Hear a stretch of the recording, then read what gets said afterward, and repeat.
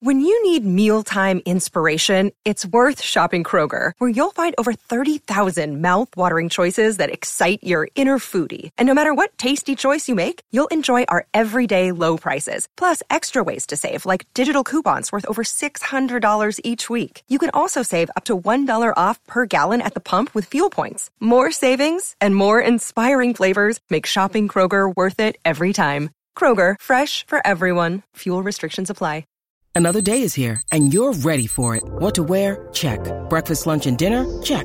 Planning for what's next and how to save for it? That's where Bank of America can help. For your financial to-dos, Bank of America has experts ready to help get you closer to your goals. Get started at one of our local financial centers or 24/7 in our mobile banking app. Find a location near you at bankofamerica.com/talktous. What would you like the power to do? Mobile banking requires downloading the app and is only available for select devices. Message and data rates may apply. Bank of America N.A., member FDIC. TCL is a proud sponsor of the Score North Studios. Enjoy more of the things you love with TCL. These two guys have Minnesota sports flowing in their veins. Mackey and Judd on Score North and ScoreNorth.com. Hey, everyone, and welcome into the Mackey and Judd Show. Quarantine edition, day 4 here. Real quick, before we dive into Judd's keys to a Vikings victory and to Action Movie Rewind, Halloween, the original, and also we'll wrap with Royce and get his thoughts on 76-year-old Tony La Russa now managing the White Sox for a second time.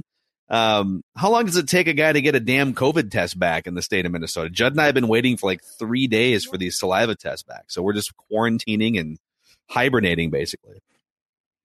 It's not bad, though. I mean, I'm stuck at home, but I got a TV. So you're basically just living the life that you normally would, right? Don't tell anybody, okay? Okay, but I mean, yeah, it's not the worst thing. The doctor's like, Judd, we're going to need you to quarantine. No. Post-show, I might have to go take a nap. I mean, come on. How ridiculous is that? I would go for my run ordinarily. Oh, no, I wouldn't. No, you wouldn't. No, it's true. The good news is Declan is feeling a lot better today, and it seems like you're sort of past the worst of it, so that's awesome to hear. Federated is here helping business owners, and Federated is here in the state of Minnesota going back to over 100 years, supporting business owners and understanding that local businesses are really the heart of our communities. And you guys are going through a tough time in 2020, especially certain industries. So if you're looking for that peace of mind, if you're just looking for frontline protection and resources as a business owner, federatedinsurance.com has a ton of great resources for you to check out. That's also where you can find your local marketing representative. Also, they've got takes on Twitter too, just like we do, at Federated INS for fresh, relevant risk management content on a variety of topics. So Federated Insurance, Owatonna, Minnesota, since the early 1900s. Remember, at Federated, it is always our business to protect yours. And what's that I hear yonder? Are those Judd's keys to an improbable Vikings victory? He's got the key fob. The plastic rattling. The key fob to unlock your doors. Yeah, we don't have all of our normal production bells and whistles because we're just doing these shows from home all week. But we're improvising on the fly. And Judd Zulgad Keys hopefully is well rested after a bye week and looking ahead at the daunting task of helping the Vikings to a win over the Packers. I would not advise the Vikings to beat the Packers. I think this is a must tank game for Minnesota. Yep. How does Keys see things? So, first of all, Keys is a realist, okay? So Keys sat me down last night and said, I can't really call this Keys to a win because this team stinks. They've got one win. So Keys termed this, the headline is Keys to a probable loss, all right? Because Keys is a realist. And look, the Packers should score about 52. You know, I mean, with the Vikings secondary in shambles, Ngakwe's gone, no pass rush. So I've got 4. Key number 4, let's start at the bottom, is, and this is an interesting one, because Keys mines into the special teams here. Get your kicks. That's because of this. Here's the special teams angle to this game. The Packers injury report is a substantial one. Lots of names. It's very long. It's very in-depth. Among those on the injury report for the Green Bay Packers are Mason Crosby, who has a calf issue in his non-kicking leg and a back problem. Mason Crosby sounds like he's going to play and kick on Sunday in a lot of pain. If this game, let's say it's crazy. Let's say it's late in the game. It's 52-50 because these teams can't stop defensively, can't stop a thing. Is it a Big 12 game? It could be. Did Texas Tech? Have you looked Oklahoma? at these defenses? There's a possibility it could be. Green Bay's has a respectable defense. It's better than the Vikings, but that's not saying a lot. So anyway, Mason Crosby comes out for a late field goal attempt. Let's say it's 48 yards. Well, the calf issue in his non-kicking leg still means that's his plant leg. And if he's got a back, that's a real problem. So the Vikings are going to need to make their kicks because the Packers kicker might basically not be able to. So that's the first one. Get your kicks. So in Keys in a probable loss, that would probably fit into the potential win column, but I assure you it's going to get worse. All right. I see where Keys is going there. Yeah. I think if the Vikings were to eke this out because Mason Crosby had a glute cramp up or something, that would be, and then they miss out on Trevor Lawrence, that would be the ultimate Vikings thing. All right. Key number 2. Key number 3. Key number 3, we're going backwards. It's very, very simple. Trap them? The Packers are 5-1. And as we talked about on the show yesterday, they're going to play the San Francisco 49ers next Thursday night. Okay. So just 4 days off. This is, and the Packers are 6.5-point favorites at home on Sunday against the Vikings. Everybody knows by this point, the Vikings stink. Week 1, these teams played obviously at US Bank Stadium. The Vikings lost 43-34. The point being is this is, unfortunately, if you're on the tank train, this is a massive potential trap game, especially with Green Bay turning around and playing a team that beat up on it twice last year, including in the playoffs. So this is, if there's one potential here, it's that this could be a major trap game for Green Bay, and the Vikings could benefit from the Packers basically saying, we'll win this one. What about San Francisco? Okay. Yeah, I can kind of see that angle. I think, I don't think the Vikings are going to I think they're going to show a little bit of a pulse, but I just don't think they have the horses defensively to keep up. But I could see Justin Jefferson having a big one. I could see him scoring a couple touchdowns, Kirk Cousins throwing a couple passes downfield, a little broken coverage. I could see Dalvin Cook until he re-aggravates his groin injury. That's coming up. I could see them giving the Packers a little bit of a run offensively in this one. So yeah, it's very rare that we view the Vikings as an opponent in a trap game, but yeah, I could see that. All right, key number 2. Keys, getting creative here. Protect your assets. That's right. Trade deadline, 3 p.m. Central on Tuesday, right? You do have, hopefully, for the Vikings' sake, tradable commodities that you, I guess the question is, are you going to play them? If you're close to a trade, I would not. I would personally make them inactive for Sunday's game.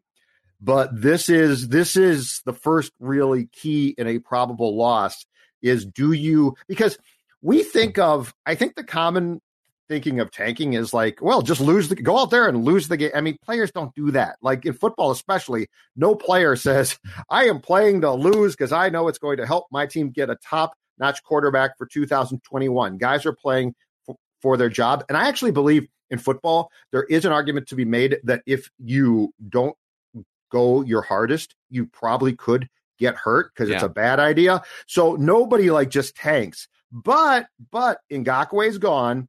And if you're close to trading a Harris, a guy like Riley Reif, the question becomes, do you, before kickoff, decide I'm not going to play them because if they get hurt, I can't trade them on Tuesday. It's imperative to me that from Spielman on down, the Vikings protect their potential assets in this game. And if that means starting Ezra Cleveland at left tackle on Sunday, it's not ideal right now, but I think it's absolutely necessary. Yeah, I mean, that makes sense. Even it just makes sense to start Ezra Cleveland at left tackle, period, even if you're not protecting an asset, because he is your left tackle of the future. Or if he's not, find it out as quickly as you can and go from there. I don't see any reason, unless teams just aren't able to eat the prorated base salary of Riley Reif. Do you see any reason why he's still on the team come next Wednesday? Zero. I would trade Harris. I would trade Reef. I would trade Kyle for sure. No, I don't. Unless you literally take them to market. Now, Harris is a little bit weird because he would get you a 3rd round compensatory pick if he walks away after the season. So I could see if a team's like, I'll give you a 5th round pick on Harris alone. I could see saying, nah, that's not enough. But on Rudolph, Phil, or on Reef, if you say, I'll give you a 6th round pick, take it. If they actually deem some of their veteran players to not get the return that they are trying to get, and they don't make trades based on that, in my opinion, that's a big problem at the top. You have to trade those guys. I don't care what they've done for you. I don't care if you like them. I don't care if they come to you and say, please don't trade me. You have to do right now, seriously, Dex, you have to do what's best for your team. And with the veteran core here, that largely will be tearing it down. Yeah, I'm with you. And by the way, like, you'll find other guys through the draft that you like that are into local charities, like that you can bring them all back to celebrate, as former Vikings and Ring of Honor celebrations. It doesn't mean that they can no longer be part of Vikings culture, and like Johan Santana got traded to the Mets. That was an ill-advised trade, I'll have you know, but he was still part of the Twins family and stuff. I mean, when it comes time to trade someone and your franchise is going into a rebuilding, I guess the comparison there would be a little bit apples to oranges, because the Twins, when they traded Johan Santana, for instance, they were still in a winning window. And so that was more of a, like, we can't afford to pay him move. Well, this is traded. Yep. I mean, this is just, you've got to say goodbye to people and players that you like in order to build something that they can jump back up into the future. So you traded in his prime still Randy Moss. Mm-hmm. If you can trade Randy Moss in his prime, then you can trade an older guy who's not in his prime who likes it here. Okay. Yep. And that brings us to key number 1, Judd's keys to a Vikings victory. Sort of a probable loss, because I'm not going with definite defeat. I'm going with keys in a probable loss. We have all heard of the late game football term, the Hail Mary pass, right? Well, key number 1 is just this: prayer time. And here's why. The Packers are second in the National Football League behind a Hall of Fame quarterback in scoring. They are averaging 32.8 points per game, all right? The Vikings defense, with Ngakoue, with more cornerbacks than they will have on Sunday, because we don't know who's going to play. We have no clue. The Vikings are 30th in giving up points. A Mike Zimmer defense, they are giving up 32 points per game. Again, I'll say it. The Packers are second in the entire league in scoring. The Vikings are second to last in that same category. Yeah. In week one, in your 43-34 loss at US Bank Stadium, Davante Adams, 17 targets, 14 catches, 156 yards, and 2 touchdowns. That was against cornerbacks you consider to be better than are going to play on Sunday. That's a problem. Here's my advice. Zim and the boys, if you think that you have any chance here, there is a church in Ashwaubenon right down the street from Lambeau Field, all right? Sunday morning masses probably start 7:30 or so. Go to the church, forget film, forget pep talks, go to the church and say a prayer. You are going to need it. Look at the cornerbacks who might play on Sunday against a Hall of Fame quarterback with Davante Adams, I believe, healthy and set to go. Yeah, that's going to be a problem. So I gave you guys this nugget during one of our Purple Daily shows that we recorded here, and it's that Jeff Gladney, a perfect passer rating is 158.3, and Jeff Gladney, when targeted by opposing quarterbacks, has a 143.8 passer rating against. So wow. I don't see how that all of a sudden gets a lot better against Aaron Rodgers, and that is not a referendum on Jeff Gladney and his ceiling or trajectory as a player. He's just being thrown in with no offseason workouts and no preseason against some of the best quarterbacks in the world. I mean, this dude has faced Russell Wilson, Aaron Rodgers twice, Matt Ryan, like he's Deshaun Watson. You're just getting a PhD in some of the best quarterbacks in the world, and it will continue this week against the Packers. Can I give you the names of the 4 corners who I think might play substantial time Sunday? Mark, Honestly, you could be making a couple of these names up, and Declan and I wouldn't know. I had to write them down. Mark Fields the second, who was on the practice squad, and I think they brought him up for the practice squad on Monday.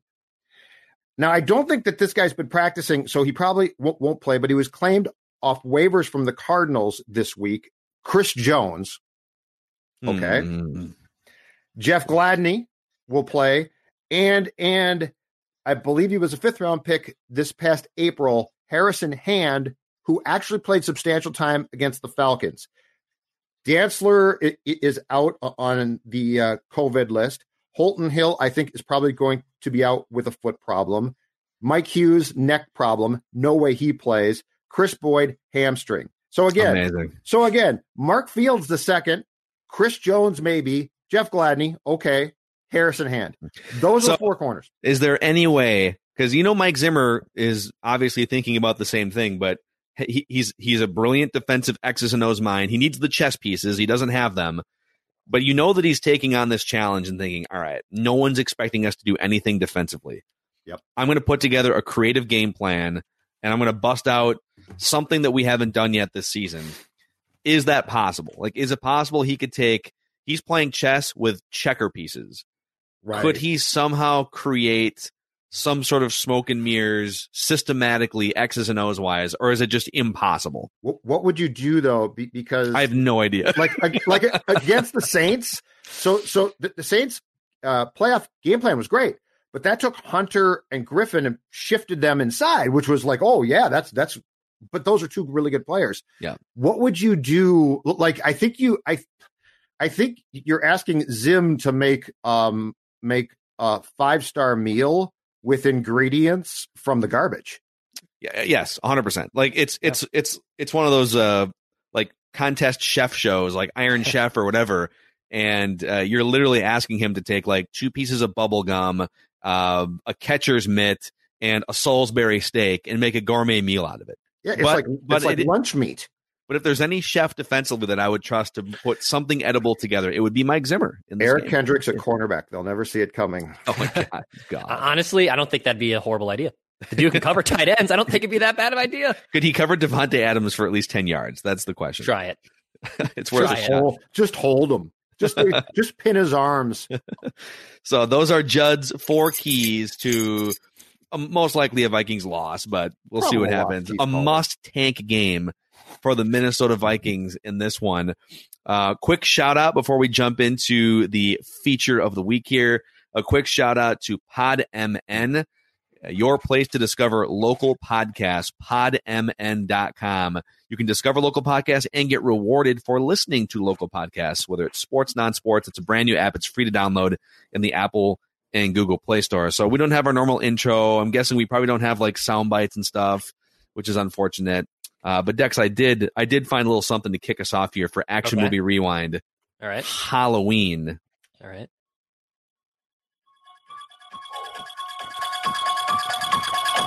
That's right, boys. Wait for the bass. It's not coming for a while. But we're going to dive into... coming for a while. Let's dive right in here to Action Movie Rewind. We decided on this Halloween week to pivot from our classic action movie genre, and we pivoted to like a close first cousin to horror movies. And we're gonna throw little change ups once in a while, like once a month or once every other month, and deviate from action movies. But before we get into the summary and we get into all the questions and details of this movie, have you guys seen this movie straight through before? Not straight through. I've seen pieces, but I've never seen it straight through. Wow. Judd?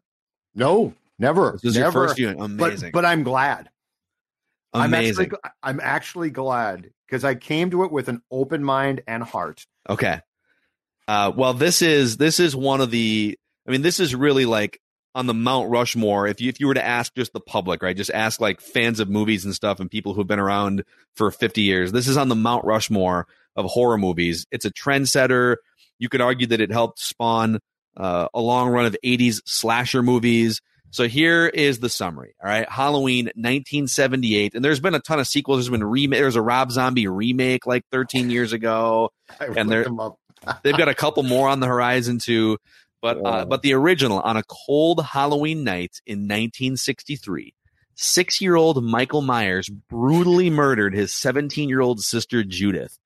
He was sentenced and locked away for 15 years. But on October 30th, 1978, while being transferred for a court date, a 21-year-old Michael Myers steals a car and escapes Smith's Grove.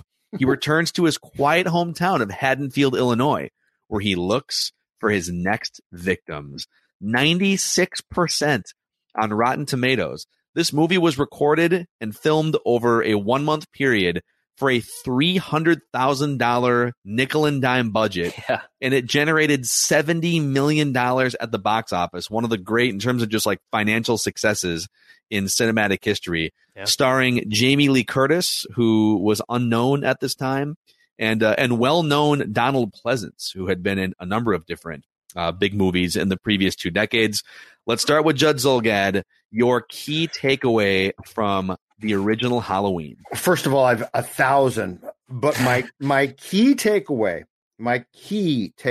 and I will say this as a praise to this film. And Phil, thank you for making me watch this film because it was genius. Okay, like it was genius.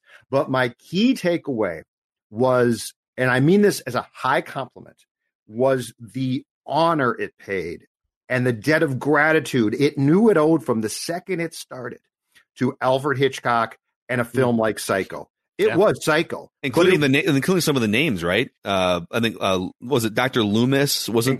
Including the fact that Jamie Lee Curtis is the daughter of Janet Leigh, who is stabbed to death by Norman Bates in the shower. That's her mom in real life. Yes. Wow. So you're talking about like probably the 2 most prominent female horror movie stars in terms of like just being icons and just great scenes. But I love the fact, like, I didn't know if it was going to be a slasher film or what, and it's not.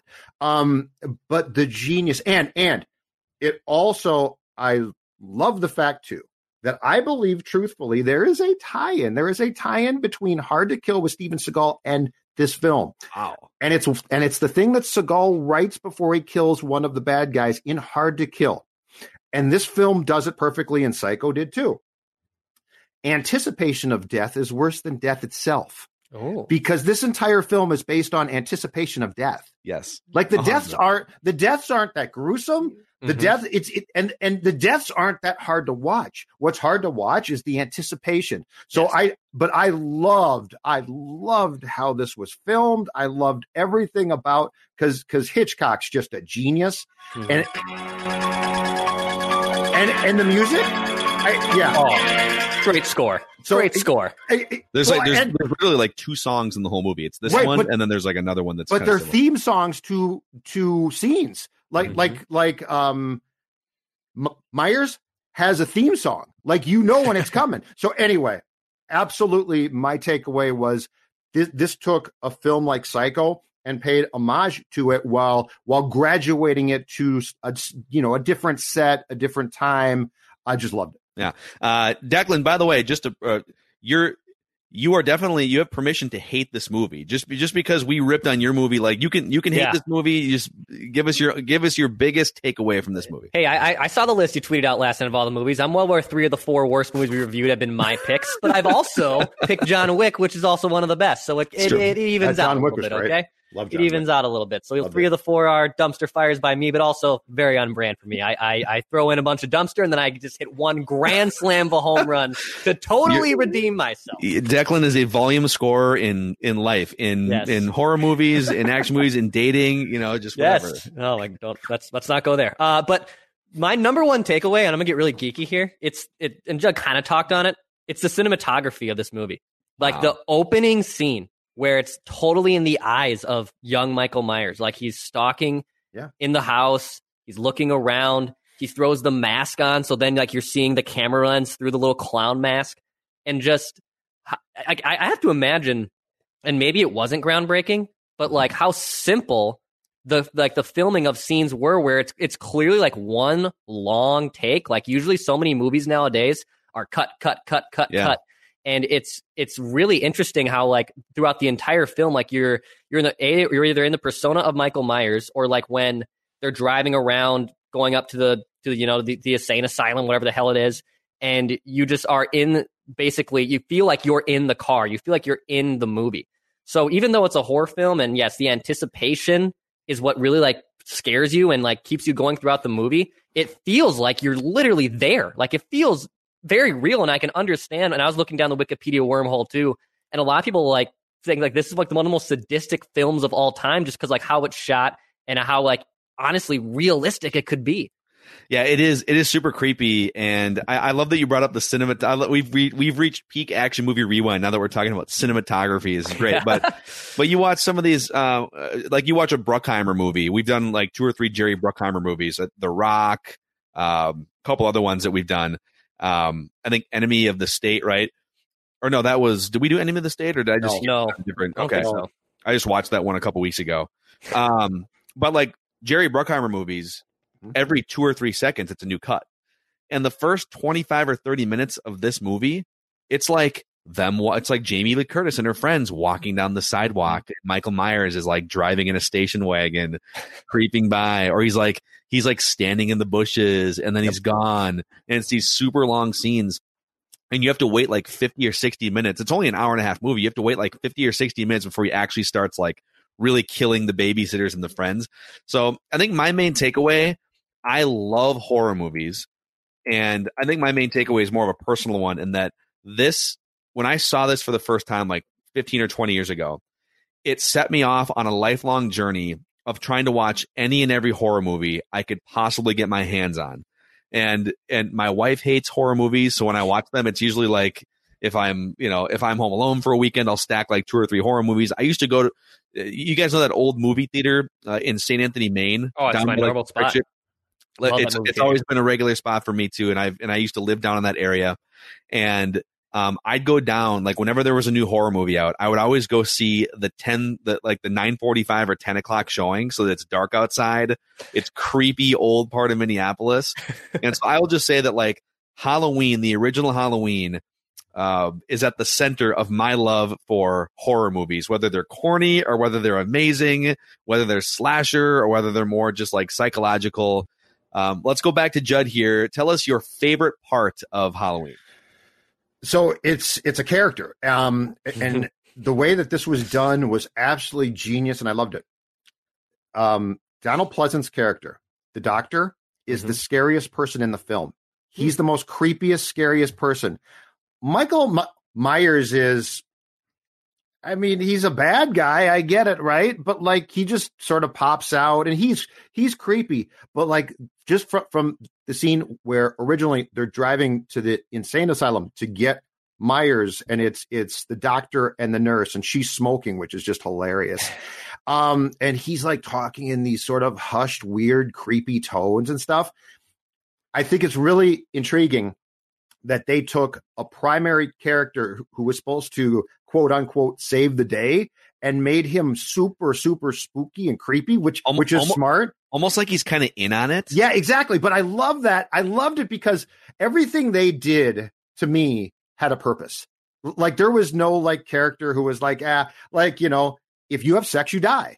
If you get naked, you die. Yep. If you study hard, you don't die. So it was like there were assigned roles really, really well done. And I just thought it was really smart that the guy who was supposed to come in and save things and the doctor who was supposed to warn the town, actually, I thought he was the creepiest character in the entire film. Yeah.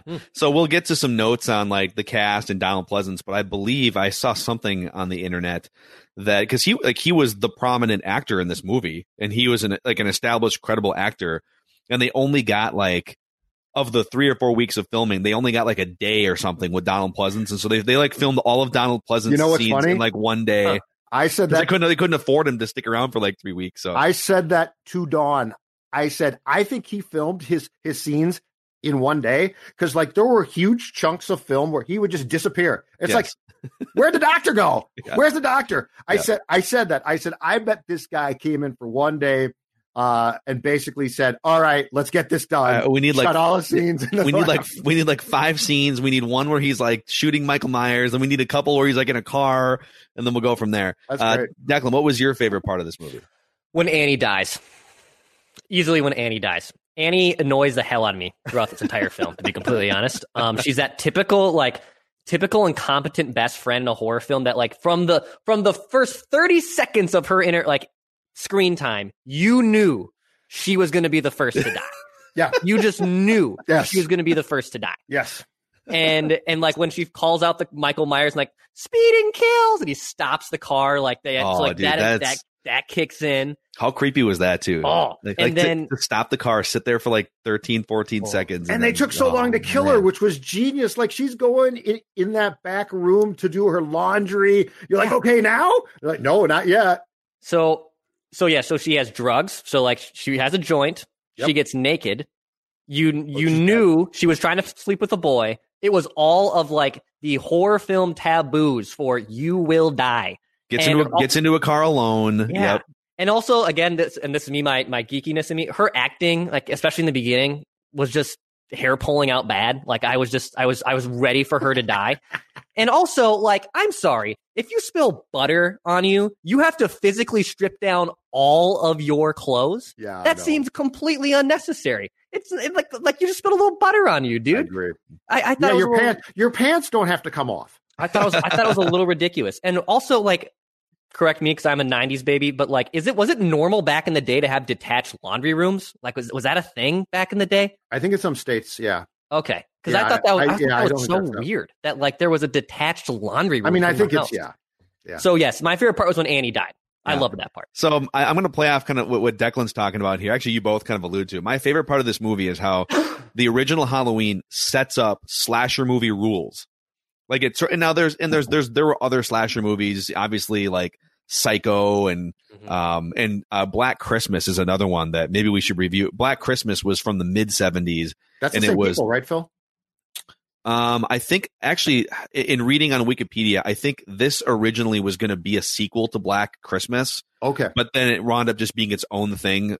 And so Black Christmas was Margot Kidder was in that movie. She played Lois Lane in the original Superman movies, or like the Christopher Reeve Superman movies.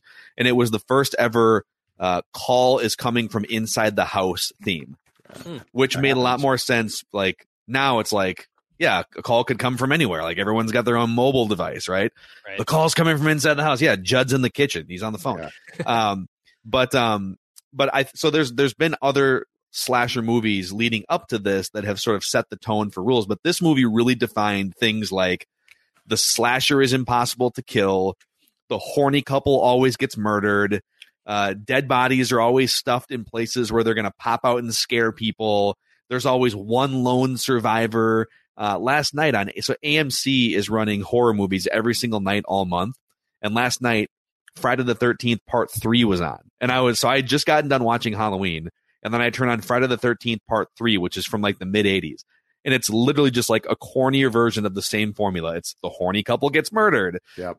There's one lone survivor at the end that's trying to get away. Jason is impossible to kill, just like Michael Myers. And so I just really appreciate how this movie set the parameters for like the next 20 years of slasher movies and the rules you had to follow. The first Scream does a magnificent job of guiding you through those too. Yeah. The first Scream is great, which I absolutely love those. Yeah. But the first one was just great in basically saying that if you take your clothes off and have sex, you die. I mean, it's hilarious. All right, let's go back to Judd here. Your least favorite part about Halloween? Ooh, I mean, it's so fast. It's done so quickly. Like if it dragged on, I'd be like, it went too long, but it didn't go too long. I guess my least favorite part, and I have not seen the second one yet, but I think these questions are answered, is my least favorite part was I did want some questions acknowledged in the first one, which weren't. I mean, the sheriff's daughter dies, and we don't really see him again to react to that. We don't at that time. Now we do in the second one. Subsequently, we don't know what the relationship between Michael Myers and Jamie Lee Curtis's character is. You find out. But I was going to say, husband. I'm just kidding. when that film got done, I did say to myself, I wonder what those relationships were or what those reactions were. But in defense of the franchise, they came back in the second one, and I think pretty much picked up where they left off after the first one. So a quick note on that. So the second one, spoiler alert, if you don't want to know what happens in the second Halloween movie, then mute us for a second. But the second one picks up with Jamie Lee Curtis in the hospital, just being checked out for like her cuts and stuff, and it's just a continuation. Then Michael Myers like walks into the hospital, and it's really well done. But what we find out in the second one is that Jamie Lee Curtis is actually Michael Myers' little sister. Yeah. And I think John Carpenter, the director of this movie, has said he regrets making that editorial decision, that it just like it didn't like I don't think it was originally like part of what was supposed to happen. So it's worth watching the second one, and maybe we can review it at some point, but you do find that out. Declan, what was your least favorite part of this movie? A couple. Why all these kids that they're babysitting, why aren't they trick-or-treating? What's up with the kids being deprived of trick-or-treating? And I don't think they're too young either. Like I was just baffled by the fact of like these kids are being robbed of like arguably when you're a kid, especially between the ages of like 4 and 11, Halloween is like arguably the second greatest day of the year next to Christmas. So were they out earlier? Is it possible they were out when it was light out, like some of the other kids? But they weren't eating their candy though. They weren't eating their candy. Also, like what's like parents just like abandoning their kids on Halloween to go to like an adult themed Halloween night, but like you have kids. I don't know. I didn't really like that. And then the second thing I didn't like either was, and this is just like a horror film nitpick that I have, which is why I don't really like horror films, is the incompetence of people in horror films. Like always, I can't open a door. How do I open this door? I can't open it. Like, are you serious? You can't open the door's locked from the other way. Really? You're locked inside your own house? Well, she couldn't find the key. And that one I get. That one makes sense. But like how... just the incompetence in horror films. And like that part just it antagonizes me so much. And why at the end there did Jamie Lee Curtis's character continue to turn her back to a guy who she thought she had killed, but then he didn't die the first time, and then she runs upstairs and she's talking to the kids again with her back turned, and then she does go into, of all places, a closet? I feel like right, it's amazing. Like, so you've already seen this guy, like he's taken some punishment, he's walking slowly back at you. And you also know, like, he's walking slowly. So of all the things you could do and all the places you could go in that spot, going into a building and then going into a closet in a building would seem like the last place. Like, I would probably just run down the street and just scream and get people to turn their lights on. And she tries to send the kids. That's my favorite. She tries to send the kids, run down the street and call the cops. No, why don't you get out of the house? And actually, so my least favorite thing in this movie is, and I'll read you an explanation from, I think it was Newsweek.com, did like a full dive into some of the questions about Halloween, but it didn't make sense to me until reading this, why Michael Myers was so hell-bent on killing Jamie. So again, at the time of this movie, I don't think it was determined that Jamie Lee Curtis was Michael Myers' sister. I think at the time of this movie, she was just a babysitter. And she was the daughter of the real estate agent that was trying to sell the condemned house that Michael Myers lived in as a kid. That was the beginning of the movie. And so like the whole time it's like, all right, so he comes back to his hometown and he visits his old house that's been abandoned for 15 years. And then he just decides that like Jamie Lee Curtis and her friends are the ones that he's going to kill and stalk. Like, what's the backstory? So, and by the way, even before reading this explanation, it's still like, all right, whatever. All right, there's a simple explanation for what motivates Michael Myers that closely follows slasher movie logic, in which the killer is often motivated by a combination of neglect and sexual jealousy. Just like Jason Voorhees, introduced in the Friday the 13th series 3 years after Halloween, Michael was supposed to be under supervision as a kid, not from camp counselors in the case of Jason Voorhees, but from his babysitting sister. So he's supposed to be under supervision by his babysitting sister. Okay. Could his sister neglecting him in favor of the boyfriend be the reason why he would stalk teen babysitters like Jamie Lee Curtis? But part of the power of Halloween is that it's not reducible to simple, vicious motivations from other 80s slashers. Michael Myers has a strong compulsion to return to his hometown, but he doesn't immediately look for victims. Instead, he returns home. And this is where where he encounters Jamie Lee Curtis, who drops the key through the mail slot, if you remember, while he was standing behind the window. And so he chillingly just decided, because he saw her drop the key off, that she has been chosen completely at random to be stalked and terrorized. And I don't know if it just seems like, why wouldn't he just, like, it feels like he should have more motivation for who he's picking. And that's the only thing that really bothered me. But That's okay. What other things stood out to you guys? Actually, we should talk about Michael Myers. Let's do a Michael Myers deep dive here. Okay. What did you guys think of Michael Myers as a horror movie villain?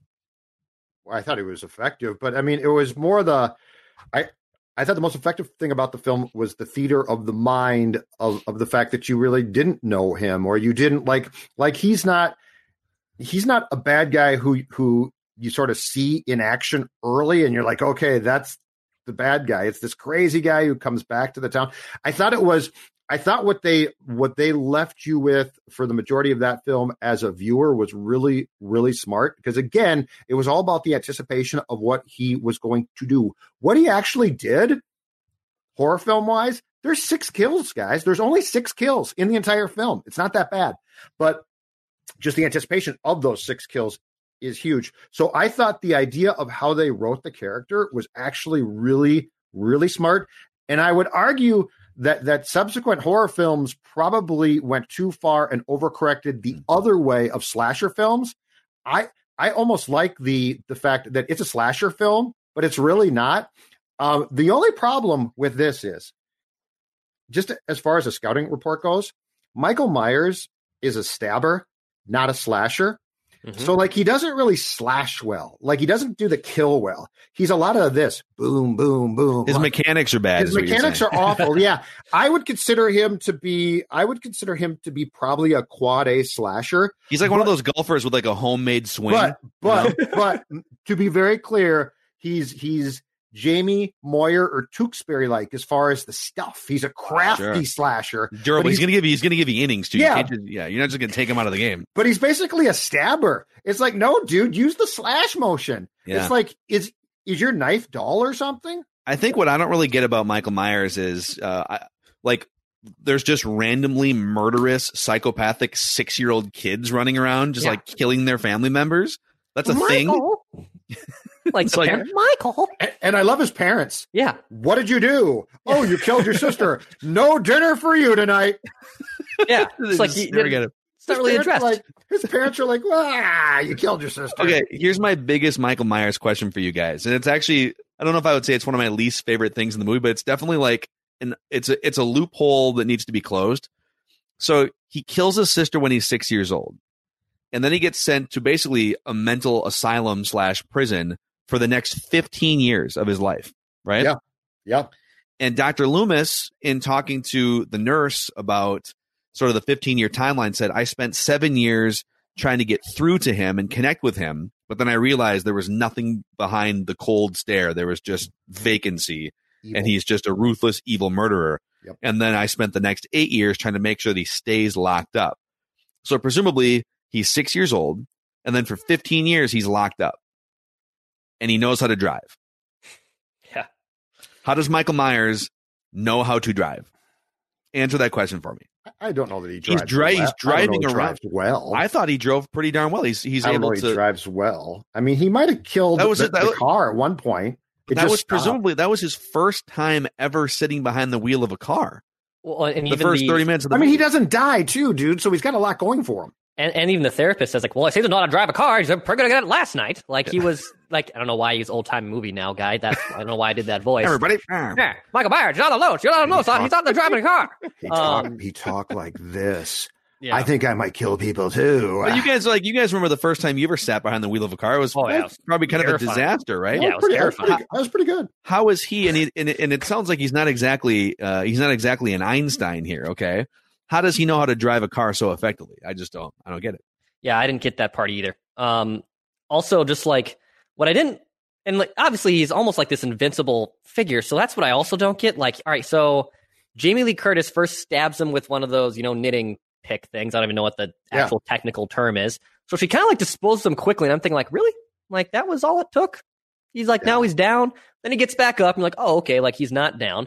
Then she's like able to coat hang him and then stab him, and you're like, oh, okay, again, the teenager, like easily disposed of this crazy killing machine, gets back up again. The dude takes like 6 bullets in the chest, falls over that railing, and then he disappears. But it's just like, I was a little confused on the part of, all right, this dude.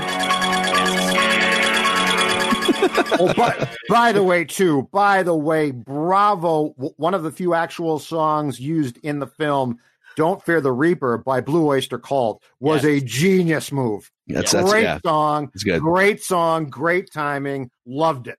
Yep. Yeah. So I just thought it was a little weird that like he's this invincible figure, but also at the same time, Jamie Lee Curtis, like I know she gets cut and she like falls down those stairs pretty good. But outside of that, it seemed like she won the battle against him for the most. Like, if you were looking at a boxing ring, like she won the battle. Yeah, she got more shots in for sure. Like he stabbed her a couple times, but the problem is he's got the endurance. He's impossible to kill. I think at one point, I think we had. Did we ever have a Michael Myers versus Jason? No, we had a Freddy versus Jason movie. Freddy versus Jason. I've seen that one. It'd be fun to put those guys all in a Royal Rumble. Let me ask you guys, though, let's get to some key questions here, okay? How would you personally handle a situation like this if you were ever in Jamie Lee Curtis's shoes and you had what appeared to be some sort of monstrous stalker with a knife slowly pursuing you? What would you guys do? How would I would have, after I thought I killed him the first time, I wouldn't have just turned my back. I would have been much more cognizant of his whereabouts, because to Dex's point, I mean, you stabbed him with like a straight edged didn't look like it would kill a person. But the other thing I would do is, I'm downstairs. Why wouldn't you run out the front door? I would run out the front door. I would probably, and by the way, too, part two of that is, if I was babysitting, I probably wouldn't have left the kids alone for substantial periods of time, which when it gets to be its most intense, she basically just does. Like, she's just like, peace out, kids, take care of yourself. So everyone's on the road. I would have gone at the front door. I would not have run up the stairs. Here's the thing, like the other part of this that obviously doesn't translate to 2020. So Michael Myers cut the phone lines, right? Yeah. So when I sense, okay, I've been being stalked all day, the phone lines are cut, something is seriously wrong. I am now going to any house. I know she banged on a couple doors, but like, what I'm doing is I'm going to any nearby house and asking, pleading, begging to use their phone to call the police. And I don't feel like she explored all those options. I feel like she banged on a couple of doors, got ignored, and then just like went back to her own house. And that one place turned their lights off and closed the shades. I thought that this was a tight-knit community. No, apparently not. Haddonfield, Illinois. Very, very creepy. I did love, guys, in the midst of all of basically suburbia and, houses that look nice. I did love that for 15 years, this one house just abandoned. Yes. And just, it's like Edina. You know what, though? This one house, there was a killing there a long time ago and no one lives there now. And it's really creepy. It's like, what? Like, were the bloodstains even cleaned off the floor in the bedroom? Probably not. And the parents, again, I will reiterate, in 1963, did not seem that upset their daughter was dead. No, maybe she was maybe she was annoying. I don't know. Michael, what did you do? You killed your sister? Let's go in and get some Dominoes. They're like, oh man, don't have to pay for her college. Whew, thank God. Mommy and Daddy just saved $100,000. What's the most freaked out you guys have ever been watching a movie? I saw. And it's laughable. I was actually talking to a friend about this last night after I finished watching Halloween.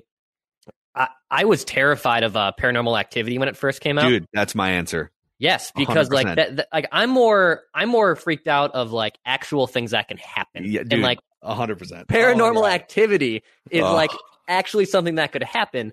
So that one always freaks me out. Not really. Well, maybe. I'm a big believer in ghosts. And I'm also like, that's why also Signs, like the movie Signs with Mel Gibson, like aliens and ghosts, I actually believe are real. Dude, so like those ones freak me out. There's a scene. You just brought up like my two examples. Literally the two times I've been the most freaked out in a movie. I'll start with Signs. I watched that movie in theaters, and I was watching it with, I think it was like my mom, stepdad, and maybe my cousin or something. It was like a family movie going. And there's a scene in Signs where you see an alien for the first time. It's like they're showing CNN coverage of like what's happening. And all of a sudden you see an alien walk across the screen and stare into the camera. And it was like the entire movie theater let out a gasp like, oh my God. Paranormal Activity. That's another one of those movies I saw for the first time at 10 o'clock, the old St. Anthony Main Theater, downtown Minneapolis. And there's a scene, it might have been like the third one or second one. It was one of the sequels. Yeah. I've seen the first and two. Judd, have you ever seen a Paranormal Activity movie? Mm-mm. what's your level of desire to watch horror movies? Is it Not high. Pretty Not low? high. Okay. Yeah, very low. So I feel like once you get on this train, it's hard to stop. So Paranormal Activity is essentially like a hand recorded movie series, and you watch these movies through the lens of like the security cameras that the families put up because weird things are happening in their house or because they want to track like their kids or whatever. Sure. And then throughout the course of the movie, they discover like these weird things keep happening, and then it just like culminates toward the end.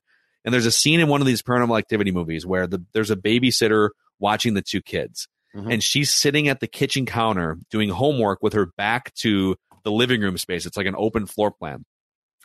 And the way they film this is unbelievable. There's no music, nothing. It's just straight anticipation, just like you're talking about with Halloween. And the camera, the dad had mounted a camera on a rotating, oscillating fan. He took the fan off, but left the oscillating part on. And so the entire scene is just like this oscillating fan showing you the kitchen, and then it slowly pans over to the living room and the entryway, and then it slowly pans back. And over the course of like 5 minutes, you see the babysitter sitting at the table, and then it pans back, and then it pans back, and she's still sitting there. You're just waiting, like, what's going to happen? And then all of a sudden it pans back again, and you see a ghost-like figure with like a bed sheet standing behind her, but it's like a little kid-sized person. And it's like one of the creepiest. And then all of a sudden the sheet gives way, and the babysitter finally turns around. But it's like the suspense in Paranormal Activity movies is so amazing. And I remember, I mean, is this supposed to be real or just no? It's fictional? they're movies. No, it's all man-made and fake. Okay. Yeah, it's fake. But I remember walking to my car after seeing this movie Solo at it's like midnight after the movie's over, Santhie, Maine. And I've never been more terrified to just like walk to my car in the damp, cold weather. So, Judd, what's the most terrified you've ever been watching? I'm not a big horror movie guy, so I don't know that there is one. The worst I've seen that got kudos and people loved it, Blair Witch Project. Yeah. I actually went to the theater to see that piece of garbage. It was awful. Yeah, I wanted everyone to die. It was just, I'm like, I'm not going to buy this. Yeah. My mom took me to some type of Disney film or some type of weird film when I was a kid that had it turned out to be scary. And I remember I had nightmares though. And I don't know what the film was, but it was like the basis was the devil was coming for people or something. It was very Disney movie. It wasn't Disney, but it was not supposed to be or she was surprised and thought it would be fun, and it wasn't. Was it the Land Before Time? I don't know what it was, but I had nightmares. I was probably 6 or 7. I had nightmares for like a week after that. So you basically sucked. You basically had never seen horror movies then. Like I've seen some, but I mean, I don't purposely go watch them. Okay. If I come across them on cable, I will. It just depends. But Blair Witch is the definition of why I don't like them. Because it's like people like this, and I think it's garbage. Yeah. Well, if there's any other fellow horror movie nerds out there, and you wanna trade some suggestions, hit me up on Twitter at Phil Mackey. I would be happy to trade some. Can I tell you guys that I also think that there was another movie franchise that took a page from Halloween the original in a very small way, and I think spun a very successful franchise, and it's the Final Destination series. And here's why. There is a seed early in Halloween where a character where they're talking about fate. And basically they say that fate never changes. Something changes. I forget the exact line, but fate doesn't.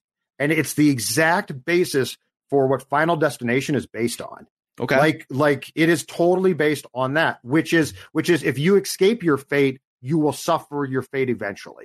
Interesting. I think because this film for young people who got into the business eventually had to be groundbreaking, right?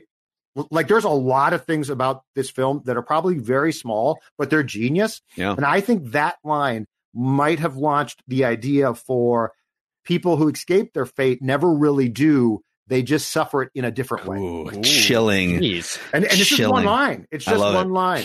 I love it. I've got some other facts from Wikipedia here that I want to throw at you guys. There's some great ones here. There's some fantastic ones. Go ahead. So the cast of Halloween included veteran actor Donald Pleasance and then unknown actress at the time, Jamie Lee Curtis. The low budget limited the number of big names that John Carpenter could attract, and most of the actors received little compensation for their roles. Donald Pleasance was paid the highest amount at $20,000. Jamie Lee Curtis got only $8,000 for this movie, and Nick Castle, who plays Michael Myers behind the mask, earned $25 per day for his efforts. So congrats, you played one of the biggest villainous movie stars ever, and you got $25 a day. How about this one? Michael Myers' mask was actually a William Shatner mask from Star Trek that filmmakers painted fish belly white. The prop team found two potential masks for John Carpenter. One was a smiling clown mask with frizzy red hair, which would link back to how Michael killed his sister in the prologue. The other was a William Shatner mask, which cost the crew around $1. Although they originally settled on the clown mask, the crew later realized the emotionless Shatner mask was a lot scarier. Your thoughts on that? Was the emotionless William Shatner mask the right choice, or would you have gone with the clown mask? For this film, I think they made the right choice. Yeah. For this film, I think because this whole film was about just being creepy and spooky, but it wasn't about, I didn't feel like this film was going for, and I credit them for this, they weren't going for the splash. They were going for, so I think that they did, for them, ultimately, the right thing. Yeah. The idea for the character of Michael Myers came to John Carpenter when he was in college. He went on a tour of a psychiatric hospital and saw that one of the patients was a little boy. When he met the boy just stared at him coldly with a look of evil in his eye. Really? Carpenter was terrified by this child, and Michael Myers was born conceptually. Oh, that's genius. That's insane. It makes me like it even more. How creepy is that? That's terrifying. Is there anything creepier than just like chillingly creepy kids in some of these movies? The doctor's line, though, about there was nothing but the devil and evil behind those eyes was a great line. Yes. Like there was some really scary dialogue that had nothing to do with things that you eventually saw. Okay, here's one more for you guys. And you want to talk about the difference in how popular this movie and franchise became versus how unsuccessful it probably would have been if they would have gone with the original title. So the original title for this movie was The Babysitter Murders. And now that, like, I'm sure that would have been a cult classic horror movie. Right. But to name it Halloween and Genius. to have that association. And those kids didn't babysit anybody. They were the most delinquent babysitters of all time. I'm glad they changed it. They had to die. They got naked. They had to die. They had to die. Don't get naked, kids. You will die. That's right. Should we get to our definitive bad guy rankings here? Or do you guys have any other quick thoughts? Hold on a second. I've got two more. Sure. So Jamie Lee and her husband, I think in 1986 and 96, adopted kids, boy and a girl, who they named Annie and Thomas. No way. So their real life kids are named after the kids in the film. Dude, that's creepy. The other thing super creepy. I don't like that. Is the little girl, if you recognize her, she is in a Real Housewives, I think, of Beverly Hills. Her last name is Richards. Her sister acted too. Denise Richards? Denise? I think so, yeah. Denise Richards? No. It's not. No. It's a different Richards. But her real... Well, let's find this. But she is the kid. The little girl is on or has been on a Real Housewives. It's not. Hold on a second. Let's see here. Oh, Kyle Richards. Oh, my God. That's the little girl. I watch. Yeah, I know you do. That's the little girl. And really? Kim, I believe, who was also in it and who I think is off her rocker, that's her sister. Amazing. All right. Yeah. Awesome. God dang it. There's a lot of great tie-ins here. Wow. All right. Definitive bad guy rankings. And even though this genre deviates a little bit from our action movie genre, I still think we should lump in the rankings and everything together here. So our definitive bad guy rankings to this point: Hans Gruber is number 1 from Die Hard. Cyrus the Virus from Con Air is number 2. Brad Wesley from Roadhouse. Cobra Kai from Karate Kid. And Mr. Joshua from Lethal Weapon. At the bottom of our rankings, we've done 30 movies so far. The Incompetent Russian Military from Rambo 3, The Muggers from Death Wish, The French Drug Lord from Bad Boys, Gans and Billy Bear from 48 Hours, and Sloan from Wanted. Let's start to put the Michael Myers character into context here. I think he's got to be pretty high up. He has to be. I was going to say, you can't not put him high up. All right, here's the question. Let's just go through. Hans Gruber is iconic. Hans Gruber is charismatic. Yes. Cyrus the Virus I honestly think he's in this ballpark. I think he's in the Hans Gruber, Cyrus the Virus ballpark. I think he's above Brad Wesley. Yeah. So third. What do you guys think? Is it worth discussing putting him above Hans Gruber? Here's my question. No, I think Hans is the best. Yeah. I think it's worth discussing putting him second. Wow. It's a complete. I think you're right, dude. He's more iconic than Cyrus the Virus. I think the maybe the thing that holds him back, and it's not really holds him back, it's how we define charismatic. Like is that holding him back from being number 10? I actually think he's iconic is there. Like obviously he's an icon, but like the charismatic does that exist with him, or do we have to interpret it differently because he's a slasher? I actually think he is kind of charismatic because, even though he doesn't really talk, he puts on different masks. He put on the one time where he puts on the bed sheet to kill the one woman. I mean, and don't forget he killed creativity. He killed at 6 of his sister. He killed her at 6. Here's why I would say he's second. We know for a fact in retrospect that if you put Babe Ruth in today's game, that he'd be good still, but he wouldn't be Babe Ruth, right? Right. Sure. This is Babe Ruth. So I think we have to pay homage to him because he is Babe Ruth. He's iconic. He goes beyond iconic in the sense that he started a trend. Jason Voorhees wore a mask. I think he's second. I think it's very fair to put him second. I think it's very fair to pay tribute to what was done here and acknowledge that he is the Babe Ruth of what we're doing. Awesome. All right, now we get to our overall 1 through 10 rankings here. So Die Hard is the only perfect 10 that we have reviewed to this point. Taken at a 9.5. John Wick, Commando, both above a 9. At the bottom, the worst movies we have reviewed are Shoot 'Em Up at a 2.8, Bloodsport a 3, Mad Max 2 at a 3.7, Wanted is a 3.8, and Rambo 3 is a 4. Of those five have all been selected by either me or Declan. So shoot us if you must. All right. 1 through 10 scale. Judd Zulgad. I got to give this a 10. I have to. If you take into account when it was done, what it established, the fact that the idea and the writing to a large degree has aged really well, I think. I'm going to have to. I think to give it less than a 10 would be to not acknowledge what it meant, and the fact that it has, in my opinion, aged well. I'll just go with a 10. Dex might be too high, but it is very difficult to not give this a 10. I thought about it last night. I think initially I wrote down 8.5. That was my just gut, immediate reaction because I like to take notes during the films, and I said, I think it's an 8.5. The incompetence in horror films, to me, that kind of holds it back. But that's purposeful. That's part of it, right? So that's part of it. So retooling it after a night of sleep, it's a 10. Wow, it's a 10 out of 10. They had 6 total kills in the entire film, and it was genius. Wow. Yes. Wow, a lot of pressure on me right now. It's a 10. It's a 10. It's a 10. It's a 10. It's got to be 10. It's got to be 10, guys. Yeah, it's a 10, and I think the biggest reason why I would give it a 10 in addition to just the iconic nature of the film, it's one of those movies, and I would put Die Hard in this. I would put, now that I've seen Taken, which is our 3rd ranked movie, it's one of those, specifically with the 2 movies we've given a 10 though, to Die Hard and Halloween. If I have nothing to do and I'm flipping around, I am all in. If I join that movie at the beginning, if I join the movie in the middle, it's one of those movies that I just have to stop on every single time. And that's part of my logic. So boys, congrats. We just gave our second perfect 10 in Action Movie Rewind. Die Hard and Halloween sitting strong. And so here's what we're going to do now.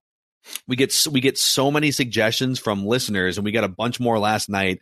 If you ever have Action Movie Rewind suggestions for us that we should add to the list here, tweet them at me, at Phil Mackey, and I will just compile a list.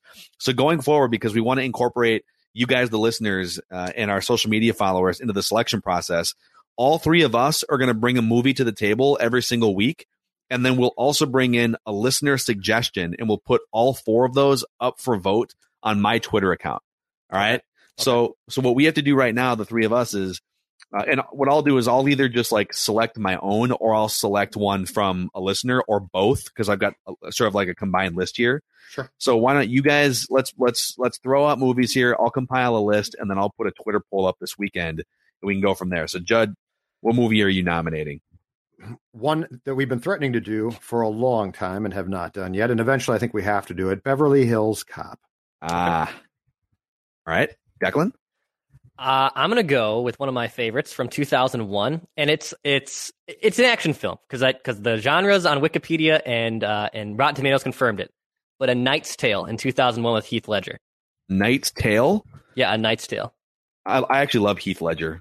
I think Heath Ledger had a hell of a run there in the late 90s, early 2000s. And if we ever got a chance to do 10 Things I Hate About You, and it was just me monologuing, like, bring it. I'm going to go, all right, we're going to go for my selection. I don't think this is going to get picked, but I'm going to put it on here anyways. Have you guys ever heard of the Hulk Hogan movie from the late 1980s called No Holds Barred? Yes, I have. Sure, I have. I don't remember. It's like a super core. Like Hulk Hogan was like an action star for a couple of years, and then they turned it into an actual like wrestling match later on. And then the movie I'm going to nominate on behalf of the fans is True Lies. Zach H. recommended Arnold Schwarzenegger classic from the 90s. True Lies is in here.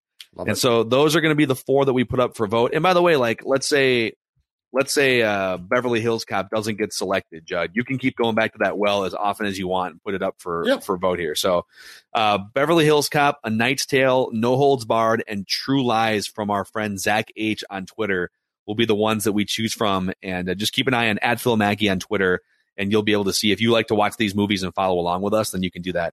And we'll do it next Friday. So, all right, quick pause, and then we will wrap with our friend Patrick Royce and talk about the White Sox managerial hire yesterday. What the hell? Yeah, we wrap with Royce. We haven't been able to this week because we've been quarantined and doing the show from home.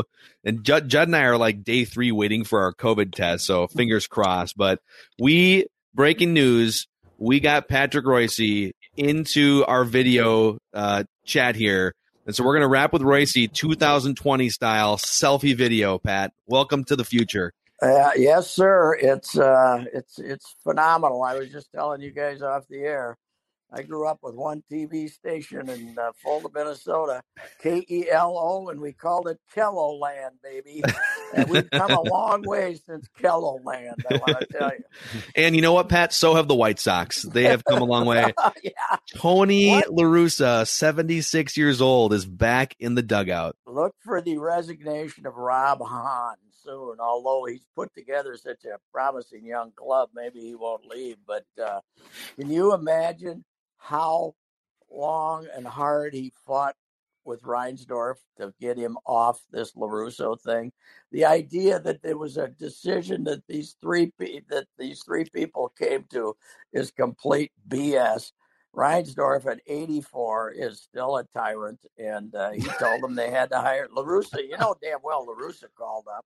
La Russa saw that team and said, you know, he called them up, and Jer wants to.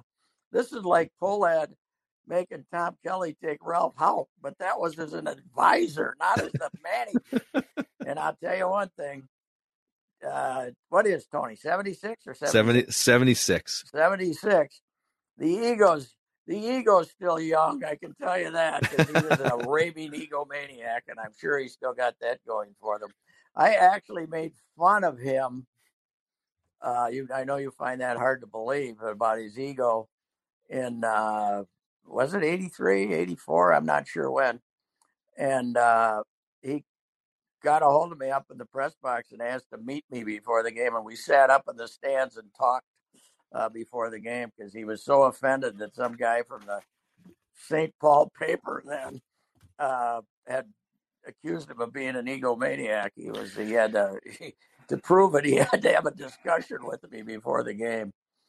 He's You know what he really got on my nerves when he was getting beat in that World Series against the Dodgers, and his daughters were in some kind of a dance club thing, and he kept showing up for the press conferences in a T-shirt from their dance club to show us what a hip guy he was. Instead of showing up like a manager should in a managerial uniform, he'd show up for the post-game interviews in this T-shirt advertising. I don't know if it was dance or what it was. It wasn't sports. I know that. So Patrick, the first game that he managed against the Twins at Met Stadium, September of 1979, Bombo Rivera, Dave Edwards, and Willie Norwood were the outfielders. Just to put this into context of this guy got his first managerial job 2+ years before Rocco Baldelli was born. I mean, this is Connie Mack-like. I'll give you another one. So he managed Don Kessinger in 1979. Don Kessinger's major league career started in the early 60s. He replaced Don Kessinger. That's who he replaced too. Who is that? Who he replaced? I was going to ask. Was it okay? Kessinger. I can't even remember Kessinger managing the White Sox. It was so player manager, Pat. Okay, interesting. He played too. What? Kessinger was a player manager for the White Sox. He got blown out, I believe it was August 3rd, 1979. La Russa was brought up, I think, from the Iowa Oaks, which was the AAA team of the White Sox at the time, to manage them. That must have been the time about that Beck was selling too, right? Mm-hmm. Like, Beck was a couple years after. Right, couple there years in the after 70s, that. Early 80s. But Beck could do some strange things. The guy who fired him was Ken Harrelson. Yeah. And Reinsdorf, who I guess that's pretty good to be on your resume that the Hawk fired you, because he was one of the worst general managers of all time. But Reinsdorf said he's regretted that ever since he allowed Hawk to fire him. So 14. You won a World Series with Ozzie. You still would regretted firing La Russa then? If they were going to bring somebody back, bring back Ozzie. Yeah. He loved Ozzie. Yeah.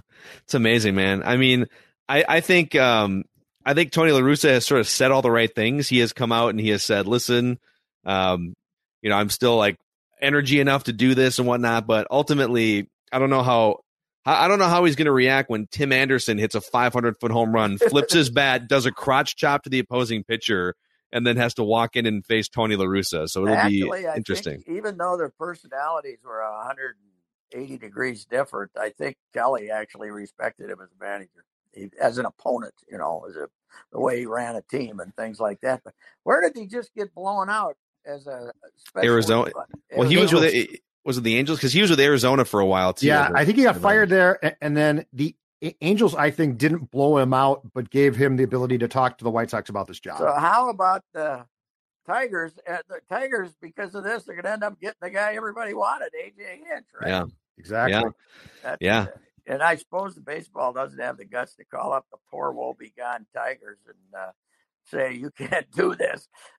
Let's let the Tigers do whatever they want to try to get 12 people back in the ballpark. Here's the other funny thing that happened yesterday. So if anyone is wondering, well, did the White Sox consider, like, how far did they get with A.J. Hinch? The White Sox, on the email blast that they sent out to, I think it was media and fans, saying, hey, Tony La Russa is hired, with the photo of Tony La Russa. They had a signature. It was like a graphic that was supposed to be Tony La Russa and then Tony La Russa's signature. And the signature was A.J. Hinch in the email. There's some PR guy that's no longer employed, right? Is that right? Yes, and then they fixed it for the social media graphic, but somebody screenshotted it in an email. Oh my God, that's fantastic! So they must have had some discussions with A.J. Hinch, I'm assuming. Oh well, that was what I was hearing was that it was going to be Cora or Hinch. Yeah. Cora would have been good too. What are the Red Sox waiting for? See if Dave Roberts gets fired. I wonder if Cora's got that job, Pat. Who? Cora. Just if he's going to go back. Yeah. They're just waiting for the time to break it. I don't know. It's kind of weird. Exactly. Here's my question. Where's TK? TK is a spry young 70-year-old man. I know. La Russa 76. Calling him up TK. if he's got the urge again, he'd blow that off in 2 seconds. That's a great column, though. It's a great column. He's too busy snowballing, snow plowing his neighbor's driveways in Maplewood. You call Jack Morris. You call TK. See, Pat, that's the thing. You got all these guys. You can call them. What do you think? TK, yeah, I'll probably have to get. Actually, I'm glad you brought the Jack Morris thing up because this is the first time that we've talked to Pat on this show this week. So, what is this? Listen, and you guys know I am Mr. Analytics. I am Mr. Lean on the stats. But Rocco Baldelli, Kevin Cash, you've got stud first round caliber blue chip starting pitchers.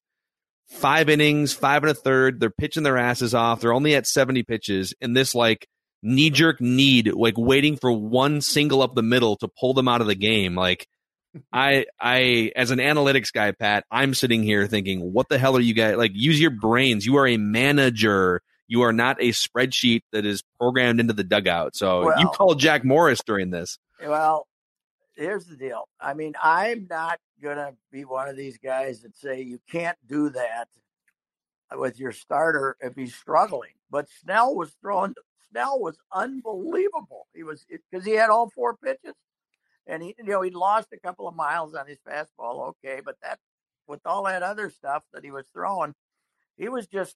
I mean, he had that look in his eye, didn't he? Just like Berríos. Yes. The thing that really bothered me about Berríos was we've been waiting since 18 for him to be a stud down the stretch or in a big game. And now he gives you 5 great innings. It should have been a no-hitter. Each of the hits were cheap. And you go over and tell him, that's enough. I don't trust you. I want to bring in Cody Stashak. That was idiotic. And then this was even worse. This was incredible. To bring in poor Nick Anderson, who obviously, whatever he was using to get hitters, he had an 0.55 ERA during the regular season. But whatever he was using then was not working against these good hitters you see in the postseason because they were hitting rockets. And he ended up getting scored on his last 7 appearances.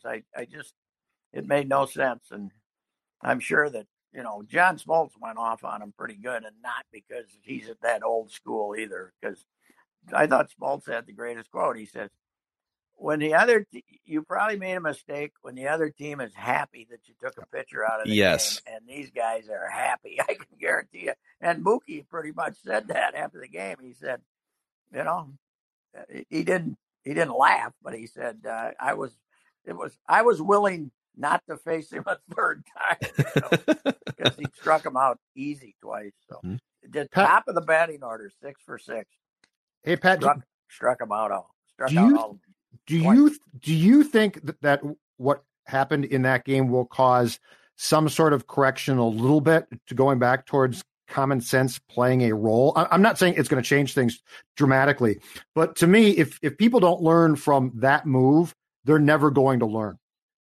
Well, and I think it's just not sustainable because now you're going to be back. You're going to be back to bullpens of, the thing about the World Series is they had 12 pitchers if they wanted them in the bullpen, right? I mean, they had 10. You're going to be back to 8 relievers max, and I just don't think if you let a starter, if you're not going to let any starters go through the batting orders 3 times, it doesn't work. It's not. You're going to wear out the bullpen. He had his bullpen worn out, and he had extra arms for the postseason. So I don't know. I want Snell's not going to go 9, but let him go 7 and then try to get to the finish line, right? Yes, 100%. Also, if you simplify it, and this is where people who say, "See, analytics are ruining baseball." No, I mean, no, they're not.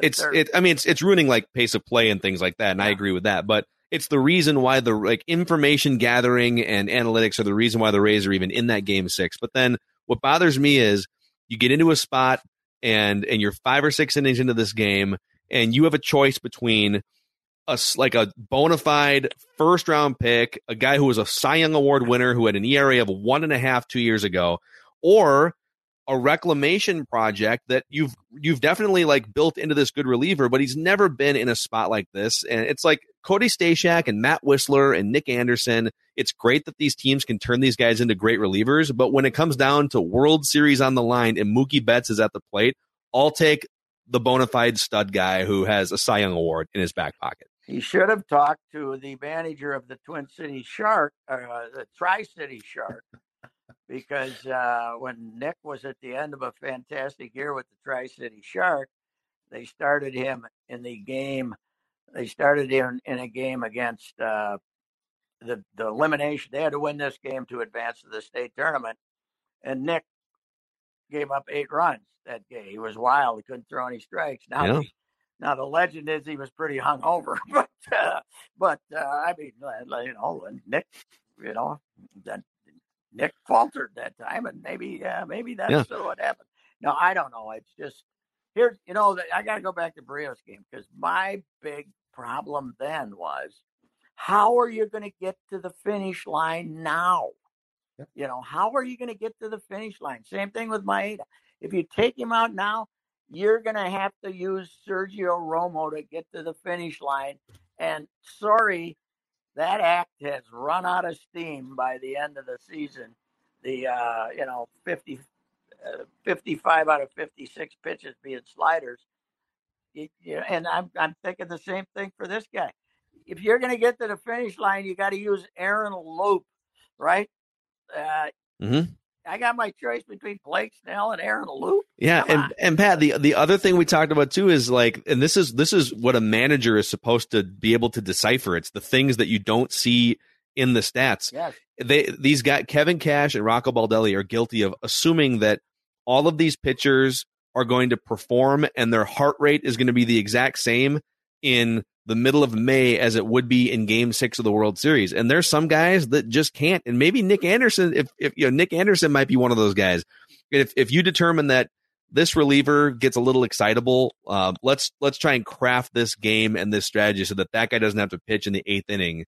And they don't think about that. They only think about what their numbers have been in these situations.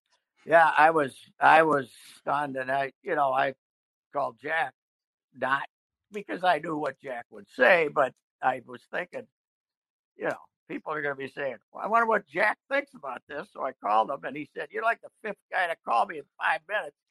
And I said, "I only need 2 minutes." And he said, "No." Well, first he said, I said, "Ricey," and he said, "I wonder what you want to talk about." But I mean, he was he was resigned more than bitter. He was I just don't get it. He just struck Mookie out twice. Why do we have to get him out of the game so he doesn't face Mookie? It is amazing. We're sitting, it's like 29 years ago this week, and John Smoltz is on the call of the game. Same day. Same days. Yeah, Smoltz on the call and Morris, watching. Pat, can you imagine, like, what if in 2020 Jack Morris is on the mound, like the 30 years ago version of Jack Morris, and Tom Kelly walks out of the dugout 2 steps after that single? Even if it's 2 outs in the 8th, if he's throwing his best and he comes to get him, that's good. He'd still be sitting there refusing to give him the ball. Yeah. Jack would have said, "Sit down, go back and sit down." He basically told him that in the dugout, when he said, "Hey, great job," and he says, "I'm going out for the 10th." So if that game is played now, Patrick, when do those guys get yanked? Because there's no way that they get as far as they did. Probably when Smoltz got yanked. I mean, you mean? But I'm saying Jack doesn't get penned. Mentality was then, Jack might have got hooked after Lonnie Smith. I don't know. Yeah, right? Rocco would have hooked him for sure. Yeah, or at least tried. Might not have let him go that far.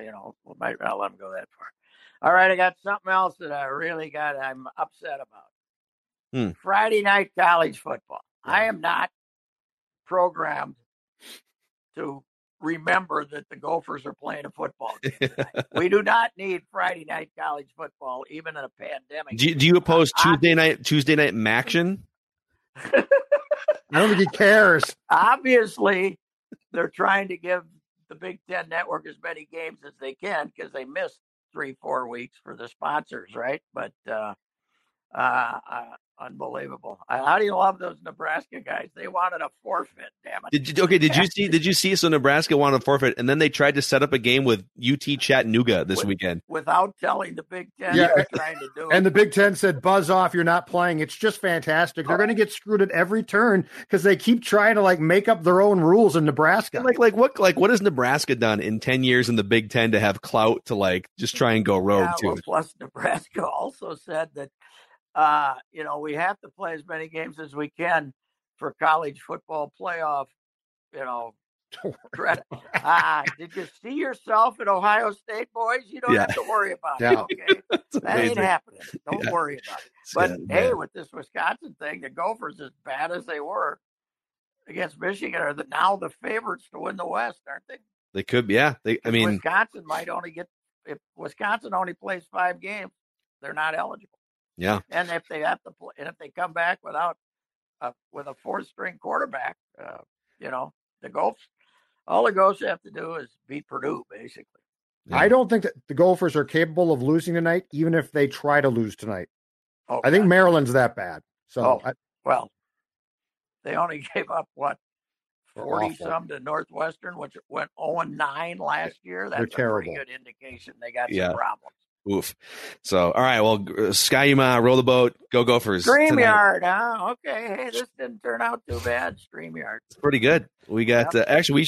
We should keep doing it this way. This is great. And I think sometimes your phone cuts out and people get mad. So this could be the fix for that too. Was it okay today? Good. Yep. So we'll officially say goodbye to our podcast friends. And we'll talk to Pat next week. God love Kelloland. Goodbye. See you guys.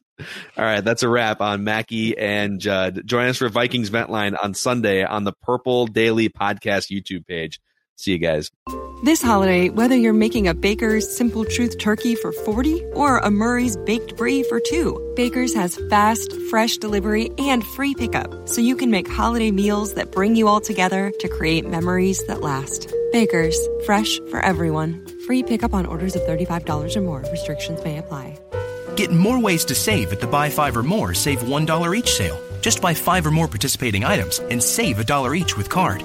Baker's, fresh for everyone. As an Alliant Energy representative, I really enjoy helping businesses save. Today, I visited a business that asked for a free energy audit. After walking through their facility, I let the customers know how much money and energy they could be saving. Plus, I gave them an action plan detailing how to improve their energy efficiency. I showed them how they could save even more with rebates from Alliant Energy on equipment upgrades. If you are interested in saving energy and money, schedule a free energy audit at AlliantEnergy.com/energy audit.